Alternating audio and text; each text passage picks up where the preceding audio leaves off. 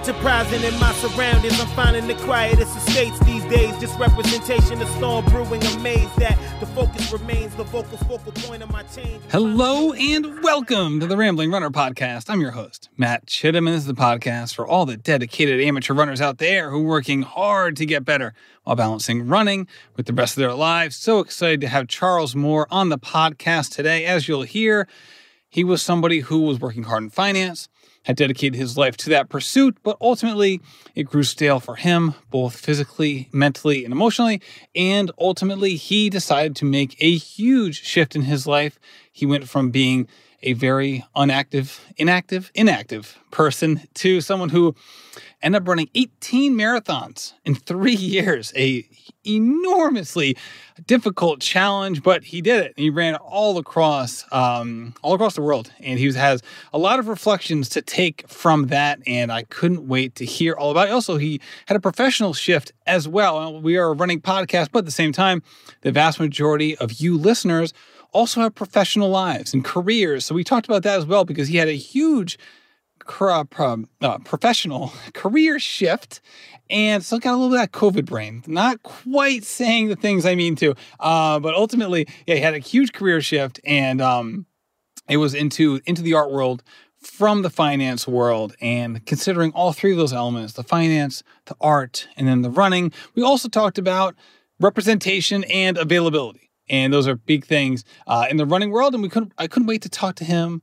about those and how he's chronicling all of this for a new book that is part of the Tracksmith Fellowship Program. So here we are. Let's talk to Charles Moore. All right, we are back with Charles Moore. Charles, I feel like I just came out of a sabbatical. I had a week off, going on vacation with my family. I had a week off, COVID. Hopefully, I remember how to do this. I appreciate you coming on and being a part of it. Awesome. I appreciate you having me. This is really exciting. I've been thinking about this for a couple of days, exactly where to start off, because you have a rich and textured life. I want to talk about so much of it. I guess we could just go right to the project that you're working on as part of your Tracksmith Fellowship. Let's just say what that is, and then we can kind of pick up in different spots from there. Yeah. So, I started running in 2016, and I ran what I think is a lot of marathons within a 3-year period. I ran 19 marathons. Cosign. And there's definitely a lot. And so, and I think it's especially a lot for someone who started at age 40 and who wasn't particularly a runner and not even a fan of running, actually, prior to that. But I did it, and it seemed like the more and more I told the story in the aftermath, people would say, you should write a book about this. And I thought, yeah, no one wants to read this. So I didn't think anything of it. So I just kind of let it brush off my shoulder and kept it moving. And then one day I was meeting with a friend, and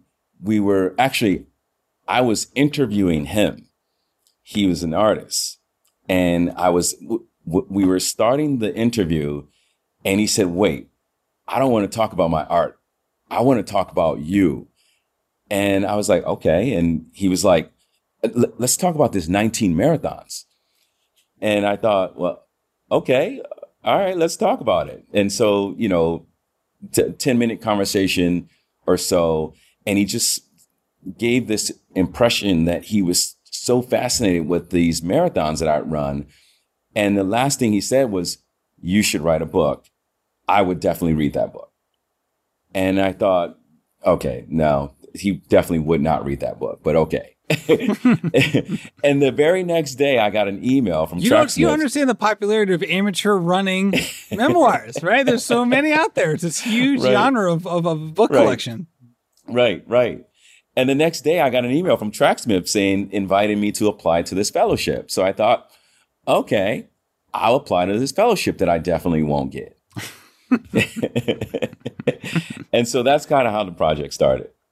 I love that. All right. So let's talk about where you were professionally in 2016. So we'll talk about what you do now. You're on a very different track. But tell us where you were personally and professionally before we dive into, the reasons why you started running? Personally, people always talk about these midlife crises, and I didn't think I had one. And I was professionally working as a financial advisor for Northwestern Mutual. And it was the start. I had been there for 2 years or so. Everything was going great.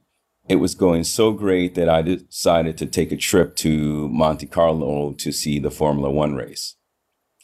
And I was turning 40 that year, in that August. And this was to be my birthday trip.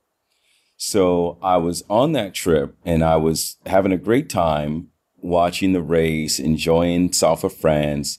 And it was wonderful. But I just had this feeling that I wasn't doing what I was supposed to be doing in life. And so, because you were in paradise. Yeah. You were in paradise. And all of a sudden you're like, well, you know what? Something's going wrong here. Right.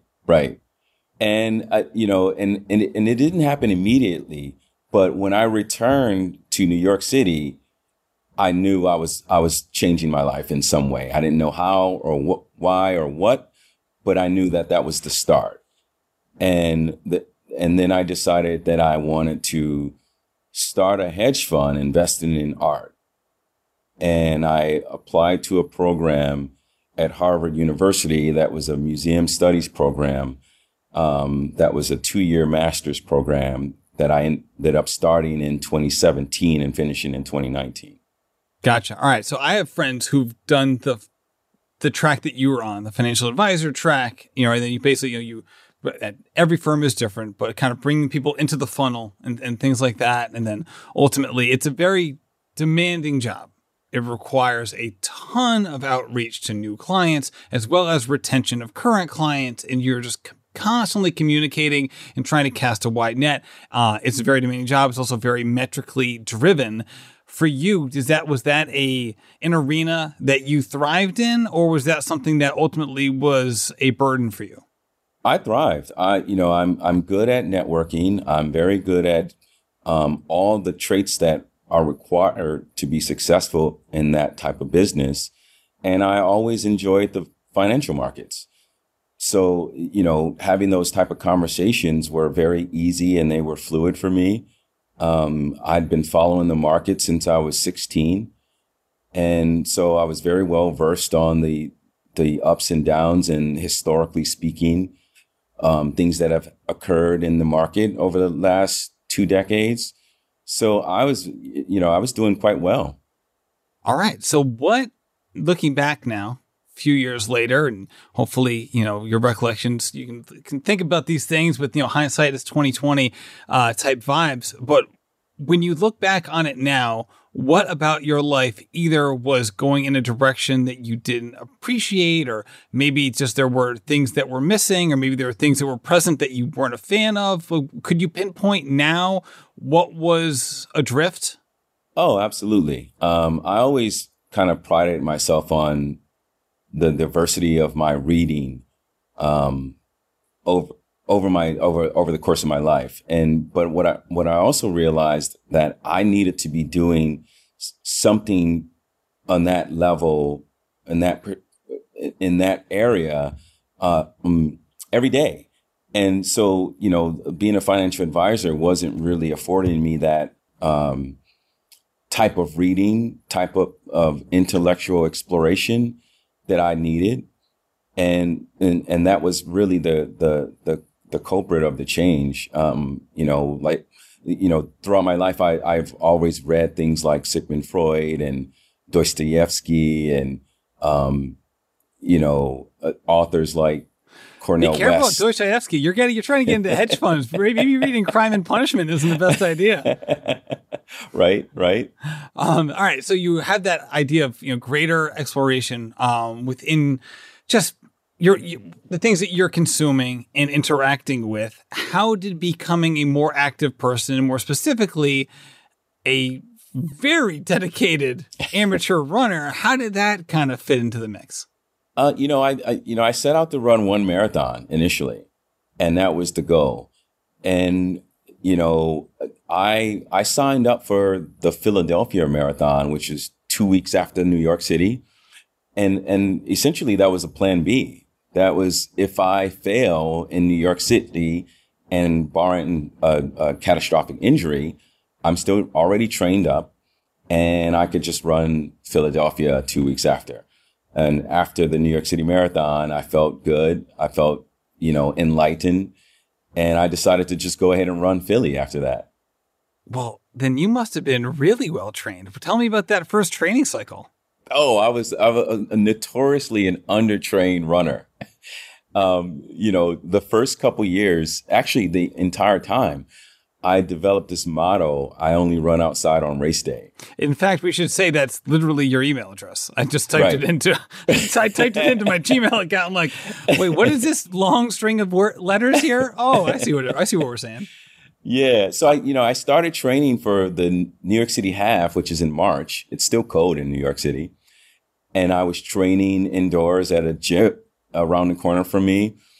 And so, when the weather warmed up, I just continued to train at the gym, and I used my shorter runs as training. And I literally only ran outside when there was a race. And so I kind of just jokingly had that motto and just kind of continued on. But I was undertrained for that marathon for sure. And, my legs would tell you, that I was definitely undertrained after the marathon because I couldn't walk upstairs for at least a week and a half. So what? 3 days after you're able to walk upstairs, you're like, sign me up again. Let's just do this again. What? It's interesting. It's an interesting sign-up technique, though. If this goes wrong, I'm going to do it again 2 weeks later. Move. So was there a tipping point or paradigm shifting moment in your training leading up to this where not only were you kind of checking off a bucket list moment of doing a marathon for the first time, but all of a sudden you're putting in a rather extreme plan B into the mix, which kind of makes it seem as though things must have been progressing for you, not just from a fitness standpoint, but for an interest standpoint. Well, I think that, what really helped me run the New York City Marathon is one of the things that I did that was probably very great for my training is I started running Spartan races that first year. And those are just grueling. And I ran a trifecta, which is their shortest distance, their second longest distance, and then their longest distance, which is they call it a sprint, a super, and a beast, and within a calendar year. And I ran this race in Killington, Vermont, which was just a beast. Is an understatement. I have seen that course. Yeah, I have seen that course when they've hosted it because I was actually I've been up there several times in the summer in July when they host it. And I've never seen this many grown men and women crying that wasn't a funeral in my life. Happy tears, Charles? No, they were not happy tears. These were tears that I've traveled all the way to Vermont and I failed. That's what those tears were. Those were tears of failure. Yeah. Gotcha. So the training for that and doing those races, you think kind of, and I'm putting words in your mouth here, please correct me if I'm wrong, kind of lay the foundation from a strength perspective for you, not simply just an aerobic base, but also kind of building up your overall strength? I think it was really, it was building up my overall mental toughness. Oh, okay. And because I felt like after I ran the Spartan Race Beast in Killington, Vermont in September, that I could probably run anything. Had you had those kind of experiences in the past of being tested in a physical endeavor that while still, obviously a test of your physical nature was also simultaneously, maybe even more importantly, a test of your mental and emotional character? Never. I played sports as a kid, but never anything formal or organized. Always just street basketball, baseball, football. But never anything that was so challenging and grueling that it would test not only my physical, but also my mental toughness on that level. Gotcha. All right. So you had a taste. You obviously liked it, which was great. So all of a sudden you do two. So how did Philly go? You told us New York was a struggle, but you got through it. How did Philly go? Philly was smooth. I think it was, it was a nice race. It was nice to kind of sort of have the monkey off my back, in New York or running your first marathon. There's the fear that you might not succeed. And now you don't have a marathon under your belt. By the time I got to Philly 2 weeks later, I think the pressure of running the first marathon was off my back. So I was playing with house money at that point. Now you've run a lot of marathons since. If someone's listening to this and they're saying to themselves, "Hey, I'm a Masters runner. Look what Charles did. I'm going to do that, man." Would you recommend the 2 marathons in 2 week model, or have you kind of look upon this endeavor a little differently with some history? I would not. I would consult your local physician. There you go. There you go. I would probably, have a call or meeting with your doctor before you try to run 2 marathons in 2 weeks. The next year in 2017, I ran 11 marathons in that calendar year. The fall was crazy because I ran 5 marathons back to back in 10 weeks. And that was pretty scary, I think. I don't think I would do that again. Were you trying to prove something to somebody, yourself? There needs to be a tremendous amount of drive in order to do something like this, not just the races, but all the training that goes into this. What was going on there? Well, I think, one thing, I was definitely trying to prove something to myself. But at that point, when I decided to run all those marathons, I hadn't heard about the 6 world majors. And so the goal was to run 12 marathons in 12 months, November to November. And I didn't realize how crazy the goal was until I actually started to do it. And, as I started to run those marathons, by the time I got to Boston, I think I learned about the 6 world marathon majors at the Boston Expo. I'm walking through the expo and I'm seeing all the runners, basically flashing their trophies, which were their Boston jackets.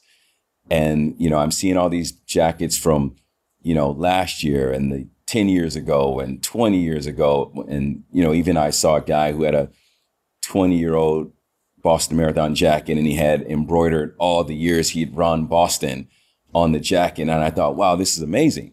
And, I didn't realize how important Boston was until I got there.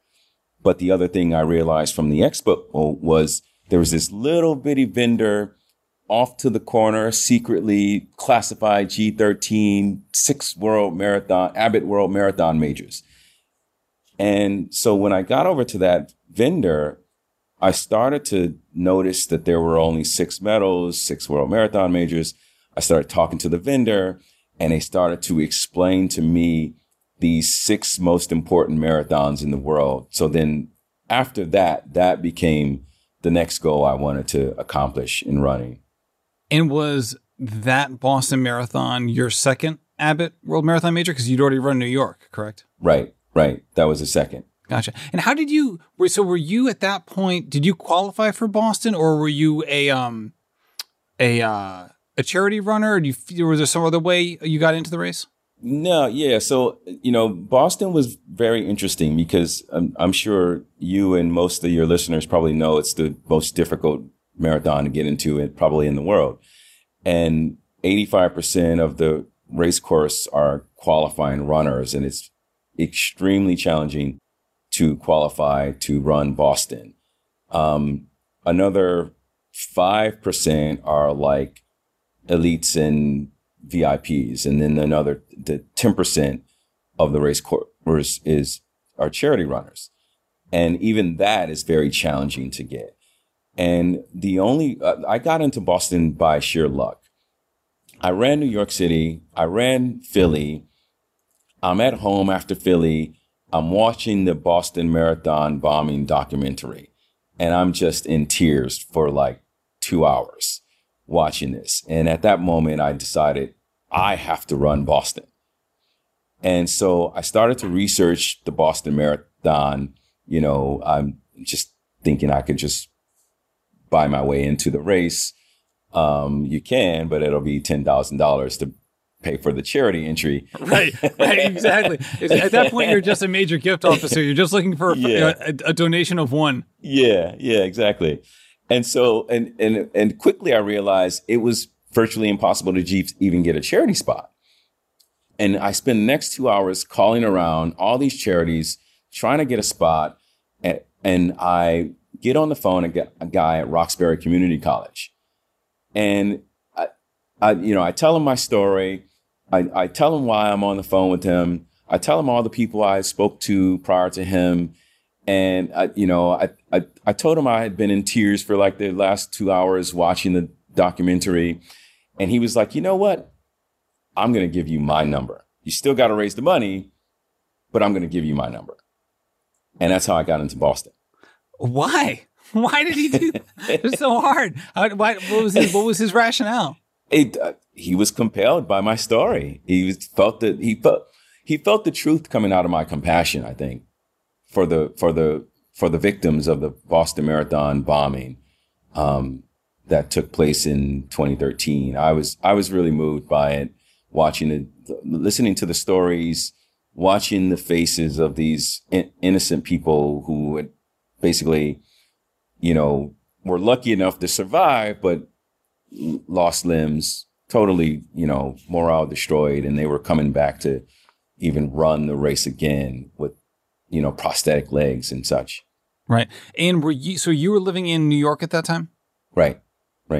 Now, it's been widely chronicled, especially in and around that time, leading into, maybe I was going to say something that was not quite correct, but still, back in that time, there was still, and I know it's kind of a shifting landscape, but a very active New York City road running club scene. And I know it's even bigger now. And, depending on, the shifting winds of, popularity can kind of wax and wane. But at the same time, it is a hub for a lot of dedicated amateur runners and some people who are former college runners. And you see groups forming in all pockets of the city, not just in Manhattan. And it's a really interesting thing to see from afar. And sometimes when I'm in the city, I'll, see some of these people and some of these groups running in the park. And it really is a lot of fun to be a part of it. Considering what you said before about running outside only on race day, were you ever pulled to be part of that running community outside of what you were trying to do as an individual? Well, I'd like to say I'd never be part of a group that would allow me as a member. No. Was it Rodney Dangerfield who had that line about country clubs? Yeah. He's like, I would never join a country club that would have me as a member. I was like, a classic. Right. No, it just wasn't on my radar. I was, a young gunslinger, and I was just like winging it the whole time. And so I never joined the club. But I did build a community of friendships along the way. Just people I met, while running, people I met volunteering for like New York Road Runners races. I've got into New York City, with the 9+1, run 9 of their races and volunteer for one. In the previous year, you get into the next year. But I've made friends from running those races and volunteering for their races. But I never joined the club. Gotcha. All right. So as you're progressing through this extremely taxing 3-year span where you put in just a ton of marathons, almost 24 of them, what were some of your biggest takeaways of just the running scene? Because here you are, you're coming to it as someone who hasn't grown up with it, right? So you mentioned before, we talked about your running background. There wasn't a lot there. So you're coming to it with a complete outsider perspective, but at the same time, you're diving in I'm now going to start mixing metaphors, but you're really diving into the deep end here and being able to see a full immersion of what it's like. So as you're progressing through, your own training and your own racing beyond just your personal experience and learning and growing from your own challenges, what did you experience in just the running scene generally? Going back into like what I would recommend for amateurs or newbies coming into running and considering running a marathon is join a club. Don't do it the way I did it, because I think there's a lot to be said by the camaraderie in the running community. It doesn't really matter of what walk of life you're coming from. 26.2 miles is going to be the same, whether you're white, black, rich, poor, young, old. I think there's something interesting about the information that's shared amongst the community. And I think that, if I had joined the club, I probably would have learned a lot more faster than I did being just a lone wolf. But in my defense, I think if I joined the club, I probably wouldn't have done something crazy like running 19 marathons. They would have talked you out of all of this stuff. There's no way you would have done any of it. Absolutely. For sure. Right. That's like, it reminds me of like the David Goggins book where like no one ever reads the last chapter. And I've said this literally 100 times in this podcast. The last chapter is like the most revealing chapter because it's like don't do any of the things that I talk about in this book. Don't do any of them. I was wrong every single step of the way. And if I could do it all over again, I would do everything different. But no one ever reads that part. They're always just like, David Goggins is crazy. He's like, he admits it. He talks about it at length. Right.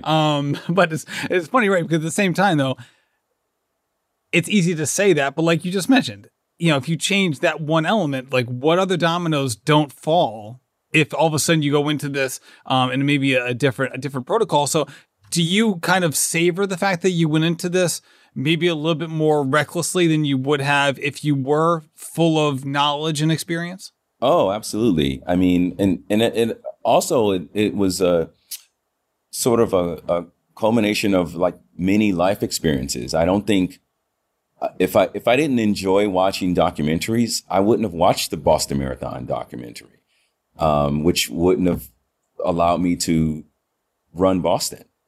If I didn't live in Rome, Italy, and take advantage of just my knowledge of the city, of the country, I probably wouldn't have picked Rome to run a marathon. And that was the most beautiful place of all the marathons I've run. That was the most beautiful marathon. So I think, I think it was a part of my life experiences, but also doing it the way I did it allowed me to sort of explore more and learn more and be a lone wolf and be a little crazy too. For sure. And then, we should mention the book that you're writing as part of the Tracksmith Fellowship, which you mentioned to me offline. Is, first of all, a book takes forever, and then once you finish it, it takes forever for it to come out. So, we'll definitely hype it up when it gets there. And as the book is approaching the finish line, we'll definitely be on the horn and letting people know it's not happening this week, people. So if you're listening to this now, don't go on Amazon quite yet. But at the same time, I know that your work isn't merely a exploration of like, hey, what's it like for a masters runner to dive into the marathon deep end? That there are cultural and societal threads in there as well.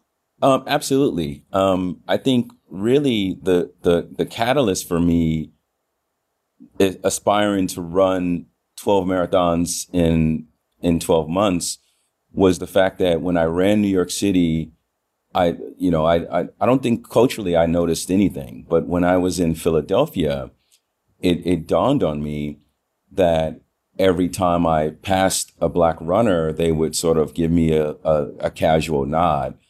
And that, culturally, I understood they were affirming my presence on the race course.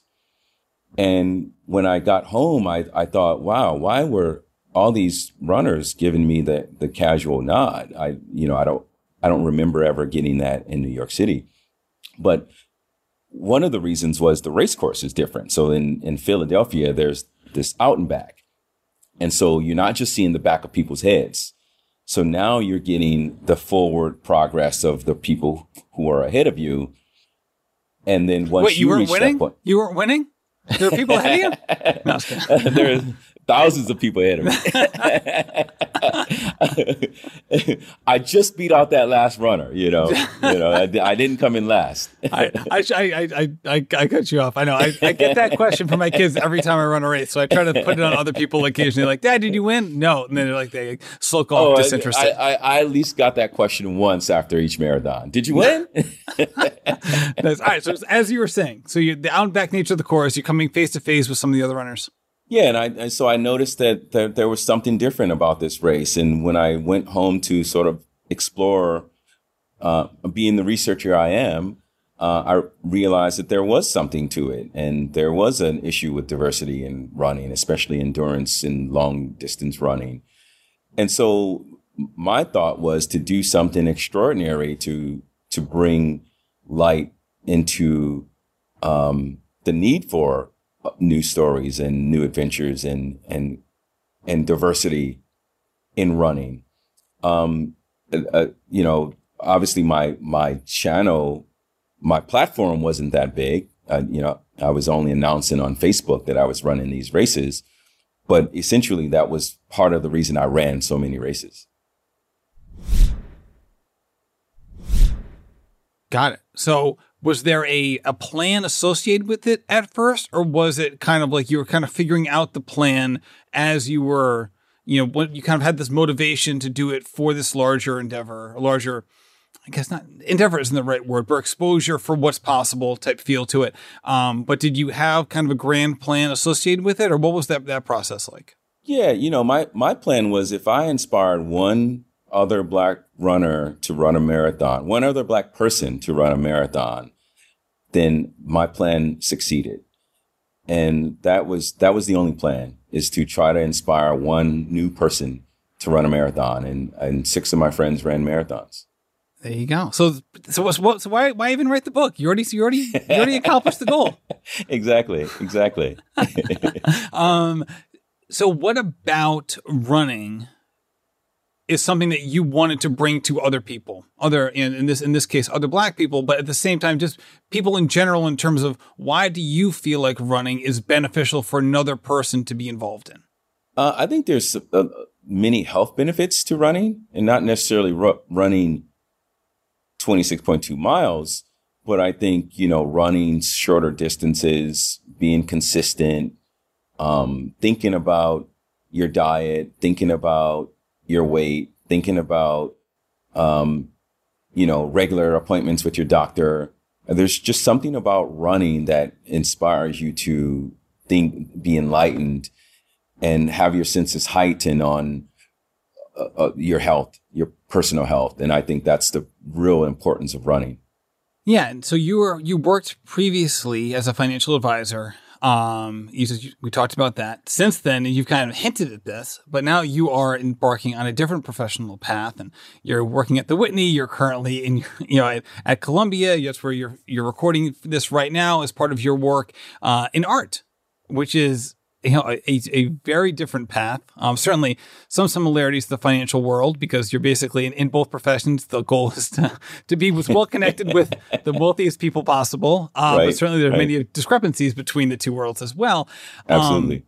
If you look at the financial advisor world, you look at the art world, you look at the running world, there are some similarities here in terms of maybe a lack of representation. And that can mean a lot of different things, not just from a skin tone perspective, but there's, in all of those worlds, they are kind of enclosed in certain ways. And maybe running is the most open of the three, frankly. But what have you taken from some of your professional ventures and kind of used in your running life as you go along this path of trying to bring more people in? I might argue that running is just as closed as those other ventures. All right. Just for. I'm not happy. I want to hear the argument, because I wasn't expecting you to say that. Yeah. I might argue that, because I think there's there's the general assumption that with a pair of sneakers and shorts and a t-shirt, anyone can go out and run and train and even run marathons. But I think there's a bit of privilege attached to the time it takes you to train, first off. And so I think there's a privilege attached to owning your time, the ability to decide that with your free time, you're going to go out and train up to being able to run 20 miles to prepare yourself for a 26.2 mile race. And if you look at like some of the marathons I've run, London, Berlin, Rome, Boston, Chicago, Miami. So then there's the financial aspect comes into play because I have to get on a plane. I have to rent a hotel. On occasion I have to rent a car. You have to have a passport. You have to understand the luxury of running in a place like Berlin, Germany, and aspire to do that first off. And if you have vacation time, want to spend it in Berlin running a marathon where all your other friends are, drinking beer, at Oktoberfest. But in the art world, what I've noticed is there are many similarities that one might think that, with the paintbrush and canvas and some paints, that you could go out and be a painter, and that's not necessarily true. But the area that I've tackled in the art world is the ownership of artwork and being an art collector. And so, what I realized after reading every single book on art collecting, that there was a similarity between the voices that were attached to writing books about art collecting. And it was always about, white collectors collecting the work of white artists that are in other white institutions, which, I don't particularly have a problem with because I admire most of those artists that are being collected by these collectors. The only issue that I did have is where was the story about a Black collector who's collecting the work of Black artists who, wants to preserve the culture of African Americans and that community.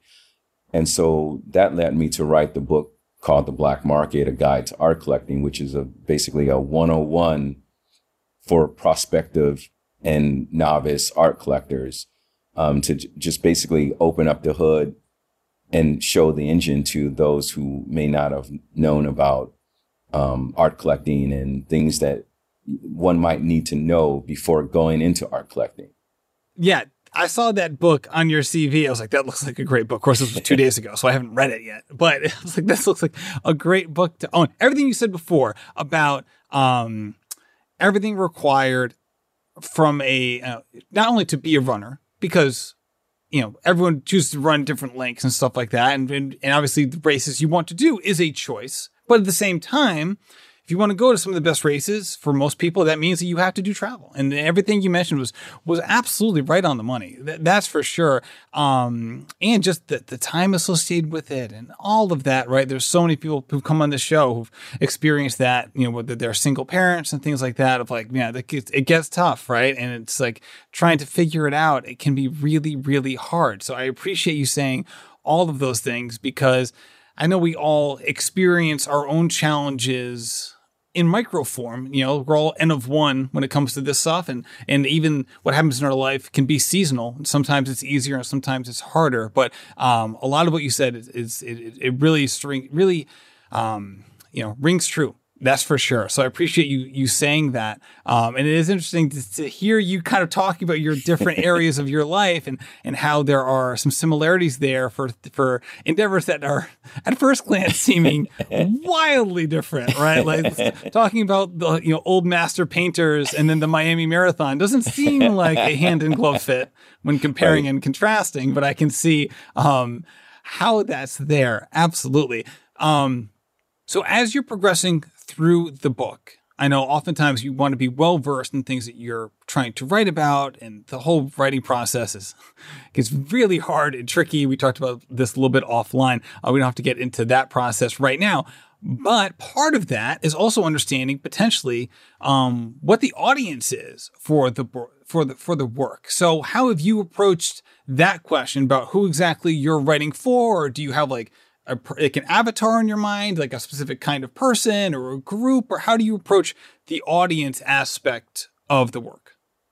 Yeah. So with this particular book, I think, there's a huge market of people who enjoy memoirs. I am one of those people. I've read many memoirs by famous and not very famous people. I just read Meb's 26 Marathons.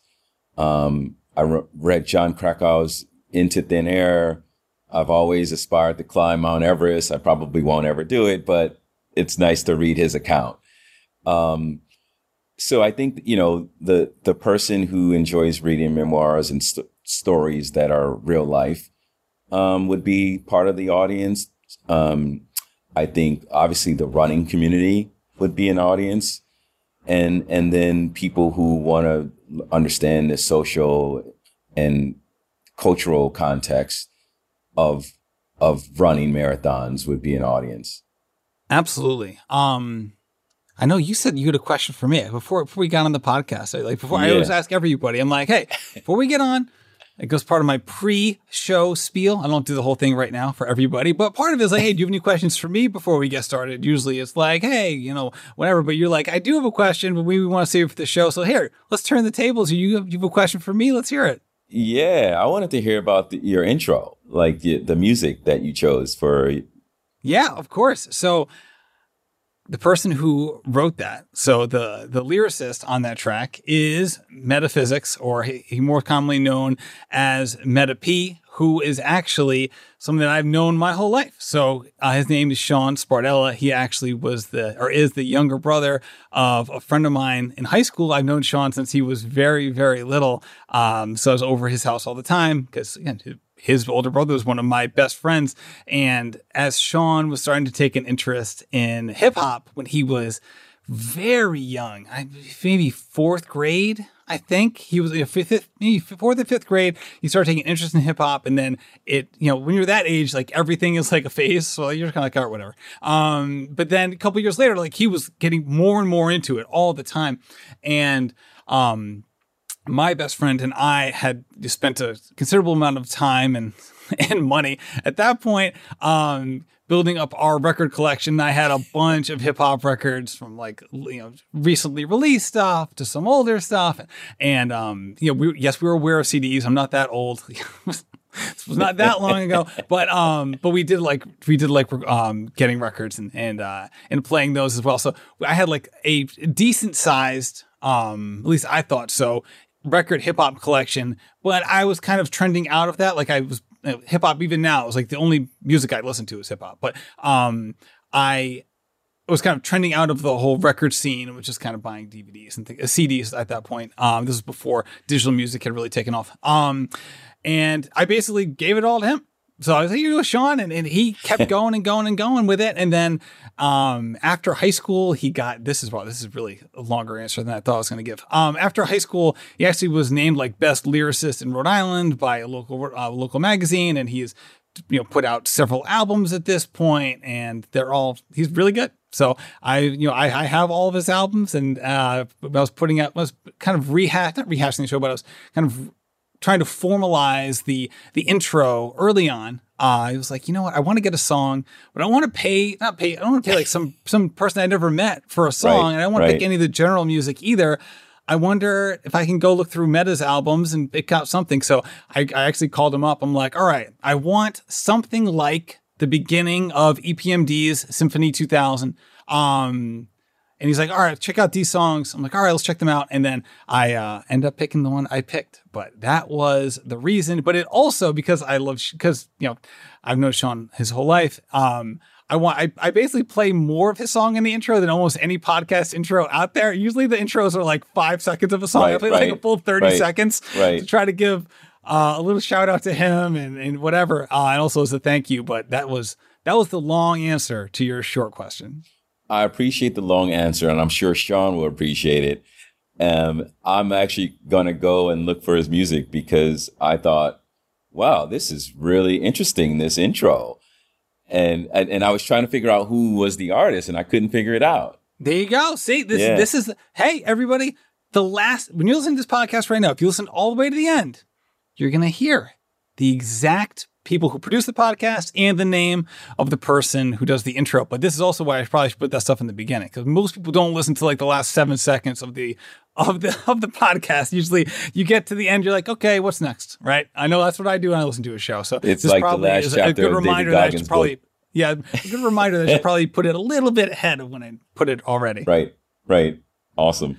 All right, Charles, you are the man. Thank you so much for coming on the show. I also want to give a shout out. You were recently on Tina Muir's show as well. So if you want to get more of Charles, head over there. Tina has a wonderful podcast, and Charles is great over on that podcast as well. Thank you so much for coming on.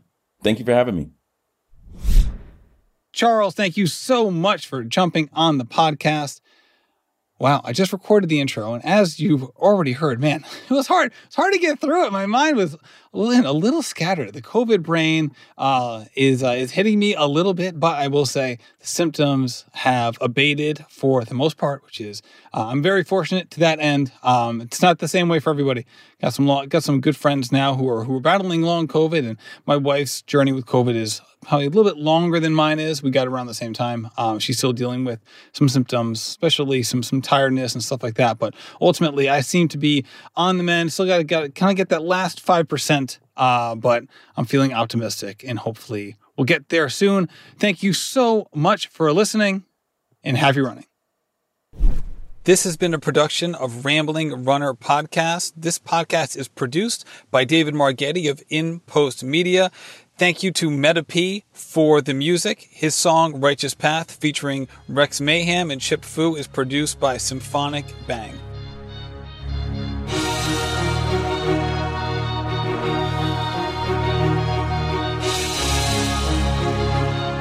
Yeah. Enterprising in my surroundings, I'm finding the quietest estates these days. Just representation of storm brewing, amazed that the focus remains the focal point of my change. I'm trying to show this industry.